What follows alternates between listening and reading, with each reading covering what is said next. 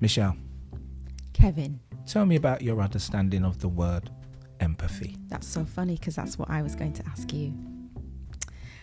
So you have these two words, don't you? Empathy and sympathy. I think empathy is about having an understanding of someone's situation, someone's feelings. You haven't necessarily been through that particular scenario, but you can understand that they would have certain feelings, reactions. How about you? How would you define or explain empathy? I think there is a saying of walking in somebody else's shoes, feeling what they're feeling or understanding what they're going through. So my understanding of the word empathy is, before I make judgment, I try to understand why it is they're doing what they're doing or saying what they're saying. In a leadership position, empathy, how far can it go before harsh decisions have to be made? Yeah. I have to be honest, empathy is something that I've had to develop over time as a leader. I've always been, as a young teacher, everything was black and white. If I had a teaching assistant who phoned in sick, I was very, had lacked empathy around that. And it's something that I've learned, as I said, as time has gone on. I think ultimately, we always have in the back of our minds that we are responsible for generations of children, that we have these finances that we're given as a school, and a huge part of our finances are spent on human resources. You know the figures because you shared them with the staff. And I think you have an instinct around things, whether people are being genuine, and it's easier to be empathetic with those people, whether people are just taking the mick. And so sometimes you just have to go with your gut and then decide which route you're going to go down. Are you going to be more formal, or are you going to try and make that person's life a little bit easier by the way you respond, and therefore, eventually they will come good again. In a recent video I watched with your guru, Simon Sinek, he talks about those in charge, that we are responsible for the people who are responsible. I can't remember the exact quote, but essentially, so in a school, we're not actually responsible for the children as such. We're responsible for the teachers, because they're the ones who are going to get the best outcomes out of the children. And in the last 18 months, we're allowed to wallow in our own self-pity.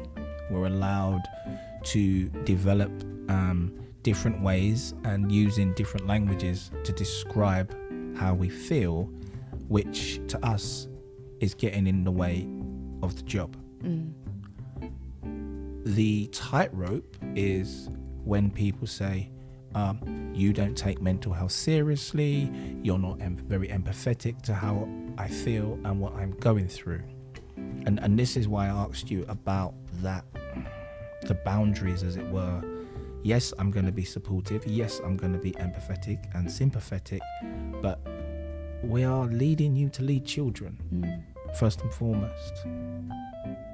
I think sometimes you get to the point, thinking about some of the individuals that we lead, where someone's, perhaps their mental health is impacting on those children, and that is not right. And I think at that point, my empathy kind of runs out. Does it run out? I think you need to start taking a different route.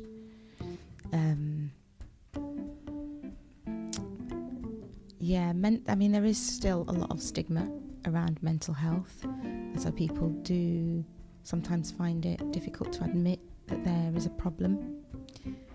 I mean, we've seen members of staff who would allow things to go on and on and on despite us trying to put in place things to support them. And then when it dawns on them that it is a mental health issue, they don't want to admit that. And so at that point, we are forced almost to go down a more formal route because, as you've said, if this person had a cancer or, a broken leg, there are certain things that we would have to do and put in place, and we have to treat mental health in the same way. What I find interesting as well in leadership is very little empathy towards us and our mental health, simply because people believe of the amount of money we supposedly earn. And therefore, you should just put up and shut up. Would you agree with that? I would agree wholeheartedly. I think it's quite often it's easy to come as an individual, isn't it? And just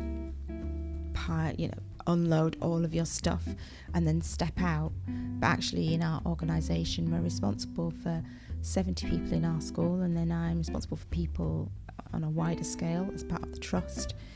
And that takes its toll on us.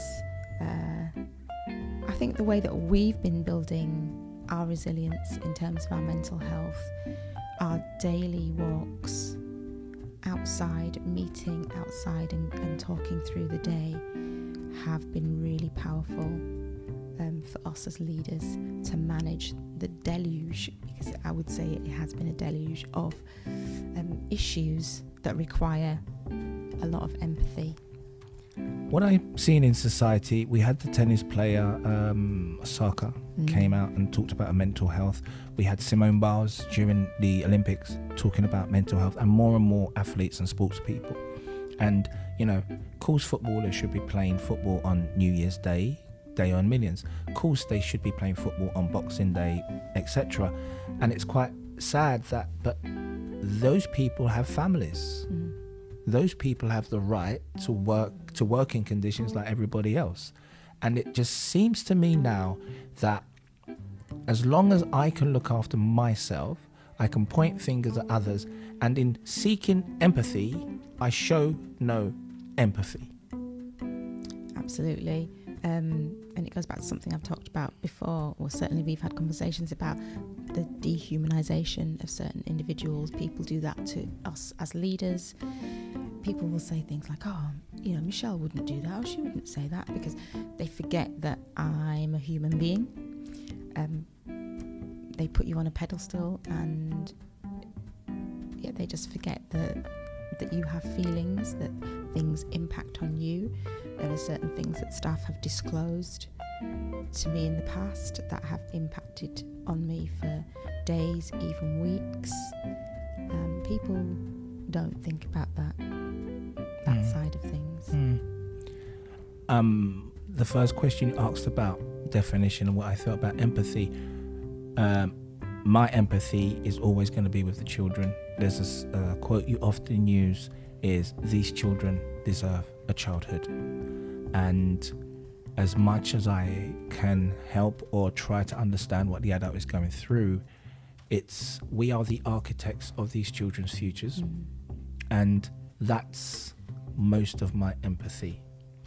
We try to create an environment where people should leave their baggage at the gate, come into this Disney world of education and make anything possible and make dreams come true. And I suppose that's why at times I can be very short with the adults, because as a leader, as you said, the taxpayer pays us money to educate these children holistically. And to be abused psychologically by a person going through a mental breakdown, then that's a dereliction of our duty as well towards those children. Perhaps that links with what Chloe said in our last podcast.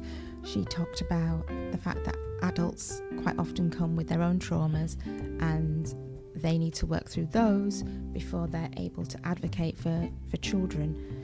So maybe we need to think about counselling on a wider scale. But then again, it begs the question, is that how we should use these children's money in counselling adults so that they are then in a better position to teach children? It's a good question. I think we are gifted in the job that we do. And I think we came to this world because we do want to impact upon the children.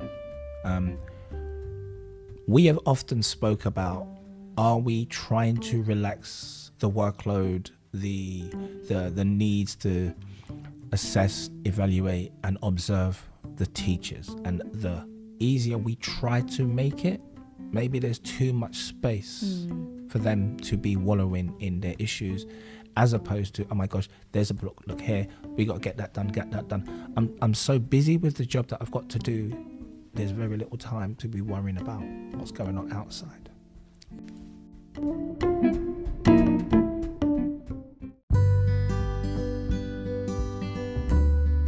Thank you very much for giving us your time and lending us your mind for this brief moment.